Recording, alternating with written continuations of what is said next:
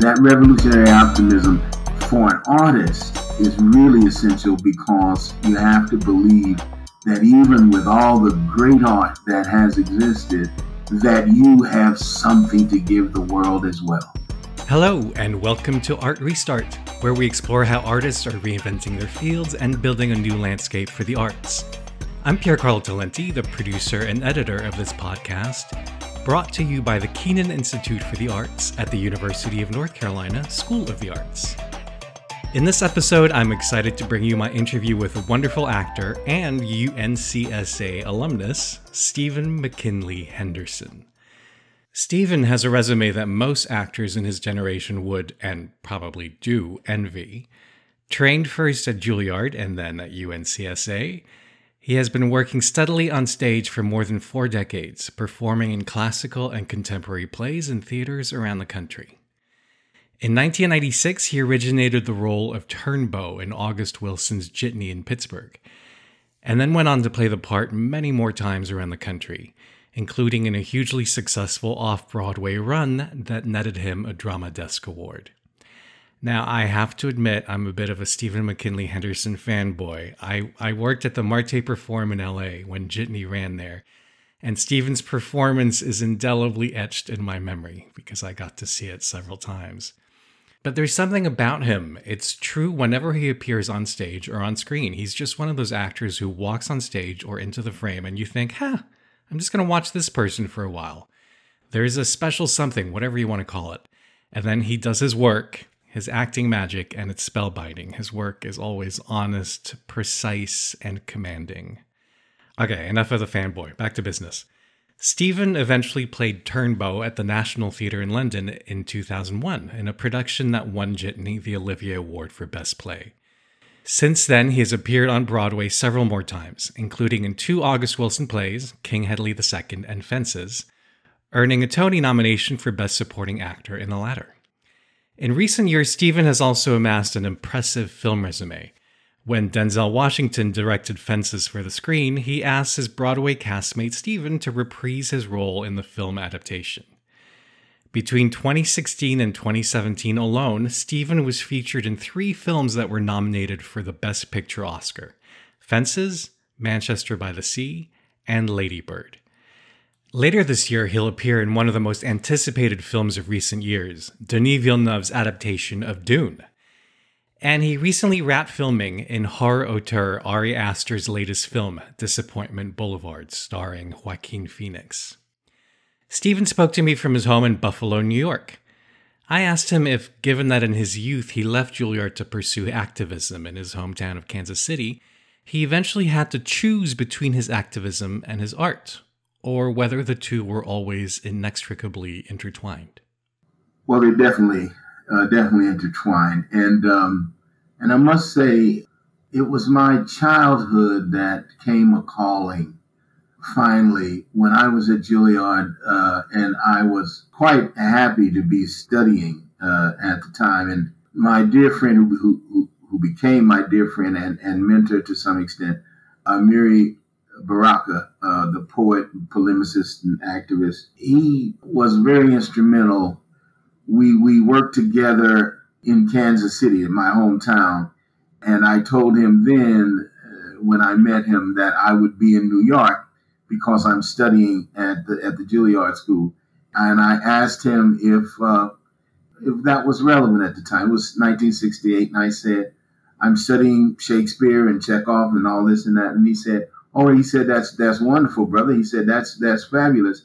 Just don't let them let you lose your naturalness. He said, as long as you're working on the great, writers and learning your craft and becoming more and more expressive as an actor, there's nothing amiss with that. And just don't lose your naturalness. And I understood what he meant at the time. I really did, because there were a few people who we both knew, actors who had left their homes and suddenly developed a British accent and so forth. And we were raising money to pay the bail for someone who had been arrested for activism, and at the time. And so I knew that there was no conflict between training as an artist in the classics and remaining a part of what was going on in the streets. But I had personal things in the family, and then there became a time when the pettiness that surrounded the training, some of the competitiveness and some of the needless backstabbing and so on and so forth, some of that, which made it impossible for me to justify the strain it was on myself and my family for me to be there in New York. But so I just want to make it clear that I didn't necessarily think that I couldn't train as an artist and remain politically conscious and effective, but it was a lot of personal family weight that made it impossible. And I'll tell you the other thing, if you don't mind, I maybe, it takes a bit of time to say this. Sure. But I suffered from survivor guilt. My older brother was deaf. I had a younger sister with myasthenia gravis who was just developing, and they didn't really realize what it was. So they were treating her for multiple sclerosis, and they were treating her for other things before they found out what was really there. So anyway, I felt survivor guilt. I had a sense. I mean, my older brother was doing fine in his world. He was quite something. He was my hero. But I just felt that survivor guilt, and I sometimes felt, why me? Why should I be doing so well, or why should I have a scholarship to come to New York and study in the first class of actors at Juilliard? So it was personal mental stress that really caused me to leave that opportunity. And I did indeed go to and embrace the political climate of the times, which also made me realize that, well, I needed to be doing something I felt a bit more relevant, or something that I could justify being healthy. How did you decide then to recommit to your acting career? Well, I didn't feel complete. I wasn't whole. I loved the craft. I loved the theater, and I loved acting. And a friend of mine who was at the School of the Arts said, you should come down here and audition for the school. And I said, well, I could get there, but I don't have round trip fare. I have to get on a bus and come there. He said, well, do it, because you'll get in. So I did. I took the last money I had, bought a bus ticket, and went to Winston-Salem, North Carolina, auditioned and got in the school there. And prior to that, I have to say, I was in the Western Missouri Mental Health Center. I had convinced myself that I was in a wheelchair, and I had convinced myself that I couldn't walk, because when they came to get me, because I had asked my grandmother, I said, I'm having problems. I need to go and see about myself. So she called the Western Missouri Mental Health Center and said, my grandson wants to, come in, be examined, get some help. But they sent the police out because it was the neighborhood we lived in and the times we lived in. And they thought that there was somebody out there going crazy and that my grandmother was in danger or something. So they came to get me and put me in a straitjacket and put a shotgun under my chin and used some language to make sure that, I understood that they were serious and that I shouldn't make any false moves, as the saying is. So anyway, with a shotgun under my chin and in a straitjacket, they put me in the back of a police car and took me to the Western Missouri Mental Health Center. They didn't come, it was the wrong people to come to get me. I can tell you that. And anyway, but those are the times we're in, and we're not far from sometimes today. But so when I got there, when they said no false move, they put me in a wheelchair to take me into the center. And that wheelchair that I got out of the police car and into a wheelchair, and I didn't get out of that wheelchair for quite a few days because I felt this is the only way that they won't see me as a threat. So I was in that wheelchair, and I'm telling you all this, Pierre, to get to this point, that one day I was sitting there, and they brought a fellow in a much more conventional way. He was brought in. I realized who got that kind of treatment that I got, people who came from my neighborhood. But he came in and he was quoting Hamlet. But he was misquoting it. He was saying the words that he thought he knew from Hamlet's speech. I think it was, oh, that this too sullied flesh would melt Thor resolve into a dew, and that the everlasting had not fixed his cannons against self-slaughter. One of the passages that I knew. And so it irked me terribly that he was saying it wrong. And it just bothered me. I'm telling you, I got up and I went over to him and I started explaining the proper thing, and that's when the people who had been attending me looked over and said, he got up, he walked, and because I didn't talk very much either. I sat in the chair and in the wheelchair and I didn't talk. But now he said he's up, he's walking, and he's quoting Shakespeare, and so then they said, well, maybe we can, and that's when I started to realize why I was there, because I came there to get myself straight. But once I went through that straitjacket and that shotgun, I went all the way to a whole other place.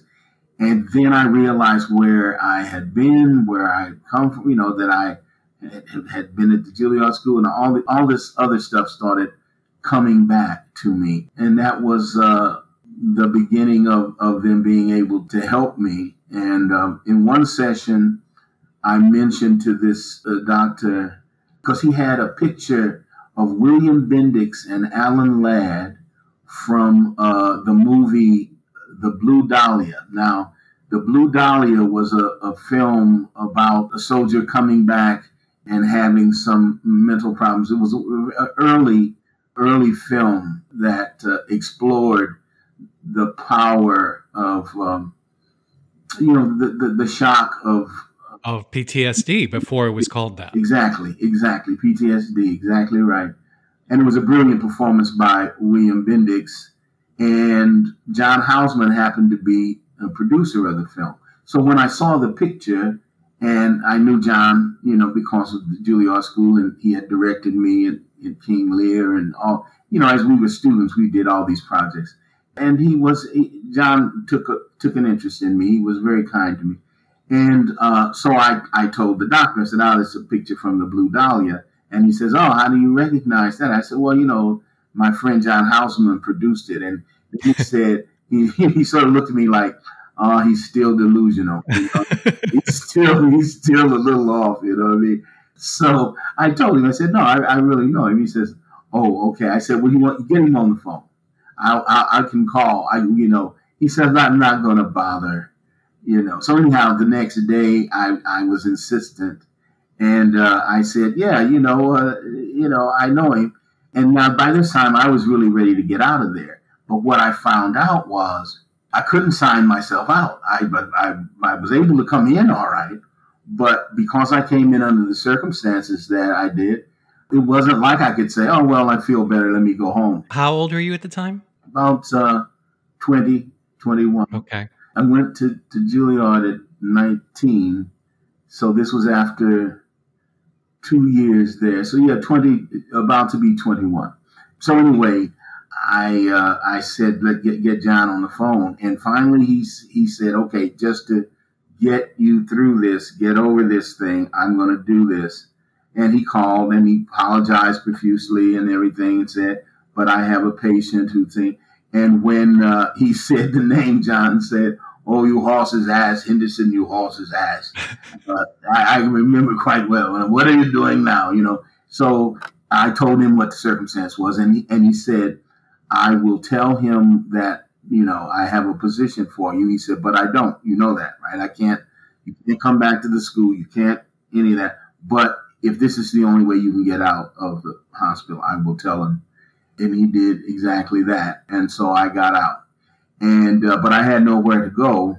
And that's when my friend, who was at the North Carolina School of the Arts, said, come down here and you'll get in. And I did. And it was a great salvation to me. Now, I must say, I was a little rocky, little by little, being in an environment where I was working on plays and being in a very supportive, beautiful campus environment. And it was, the campus was young. I mean, what it is now is just astounding. It's wonderful. But it was a welcoming, and it certainly was it was a healing for me. I got to say, I love that thematically speaking, in terms of her life story, that it was Hamlet that was a crucial turning point for you at a young age. This play about putting on plays, about sanity, what is sane and what isn't. It's a beautiful story.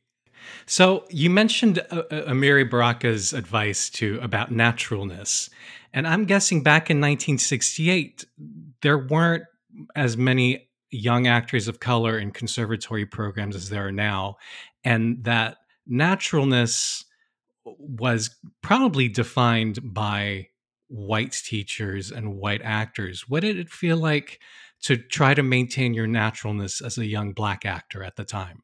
Well, it's interesting. You're quite insightful what you said, because at Juilliard at the time, there were only 3 of us actors of color. And were there any teachers of color? No. I must say that would have been very helpful if there had been.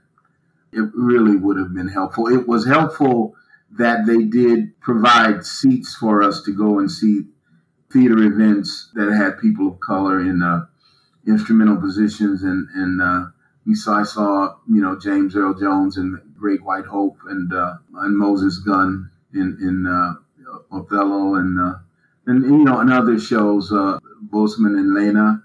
But it would have been extremely helpful had there been faculty of color. And I found out later, just in passing, talking with the great Lloyd Richards, that he said that he and James Baldwin had written a letter to the Juilliard School when they heard that a drama division was being founded, and that it might be helpful if they were planning on allowing artists of color to come, and they certainly were.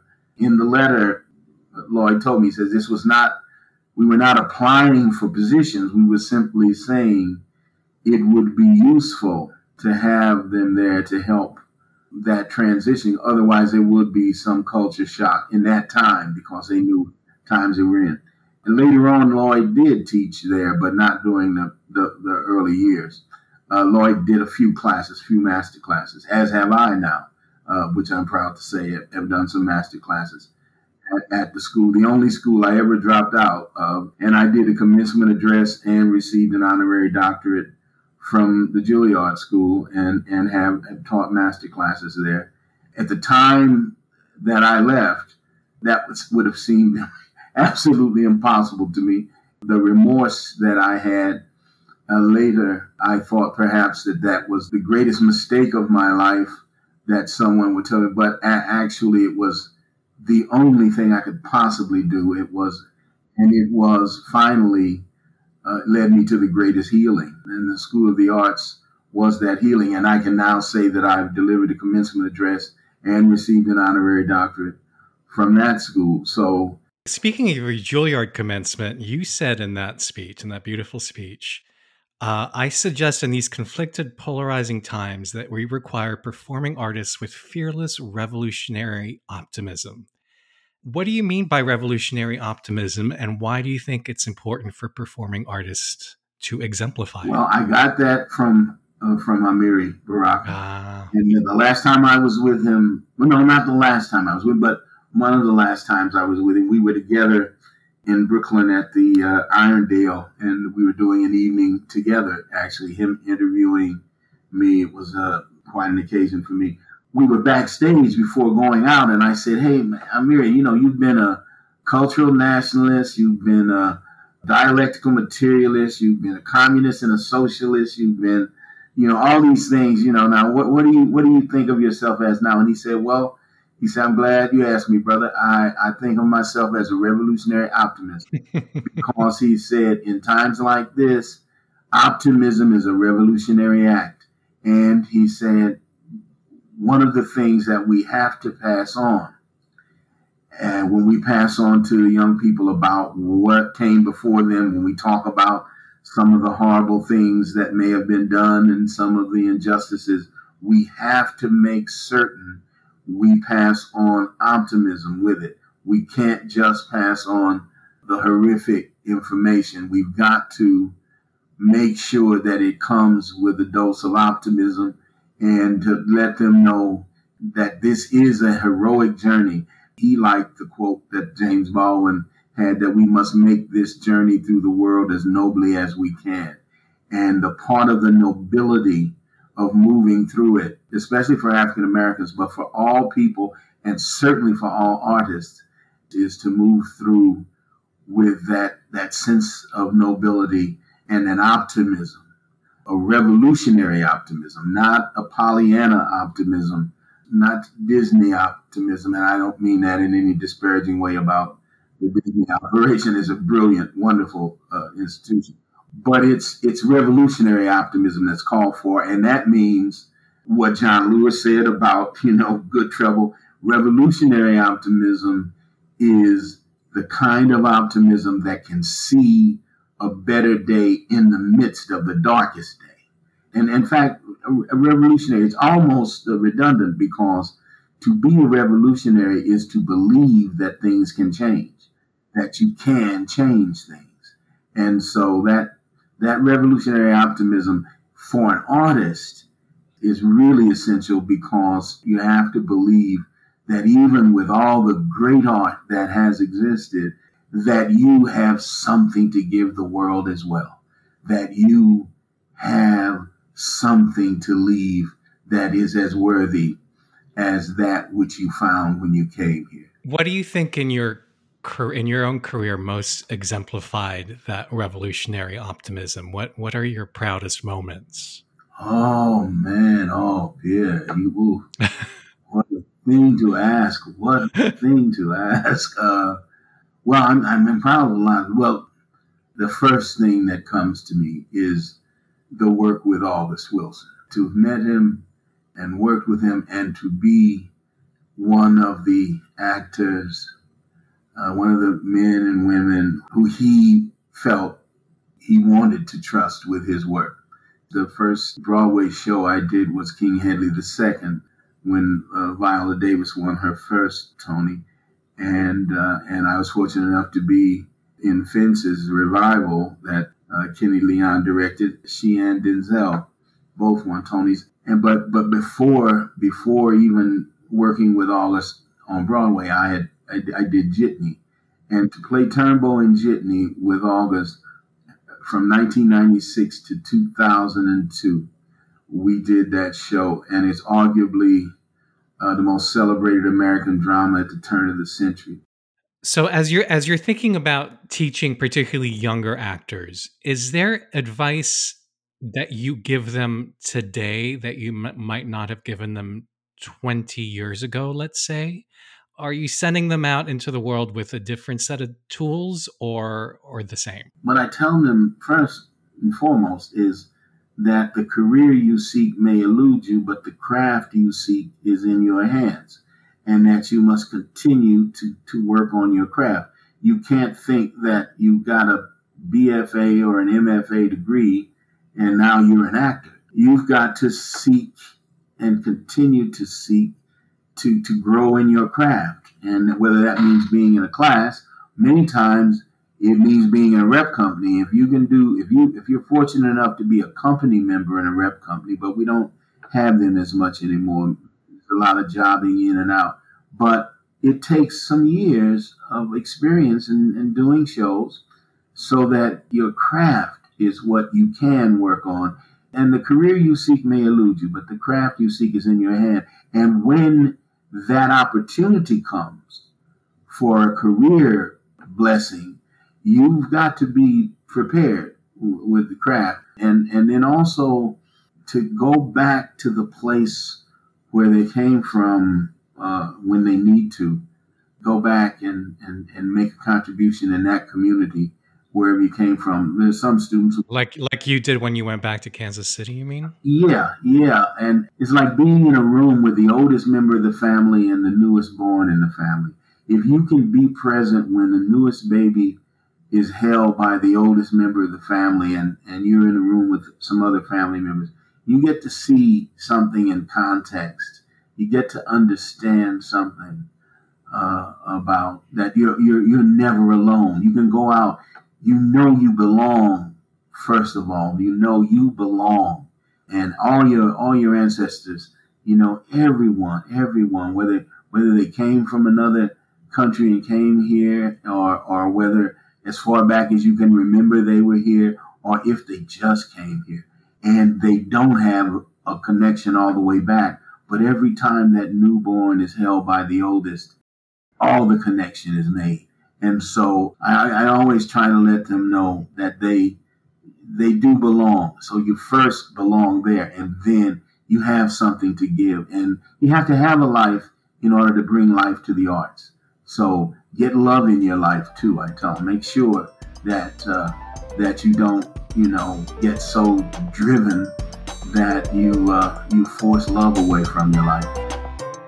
I am so grateful to Stephen for his honesty, and his experience at the Western Missouri Mental Health Center is a reminder of the many challenges artists, particularly artists of color, face in ensuring that their mental health is valued and attended to. And that's what we'll be exploring in our next Art Restart virtual salon this coming September 1st at 7 p.m. Eastern Standard Time. It's titled Creative, Vulnerable, and Well.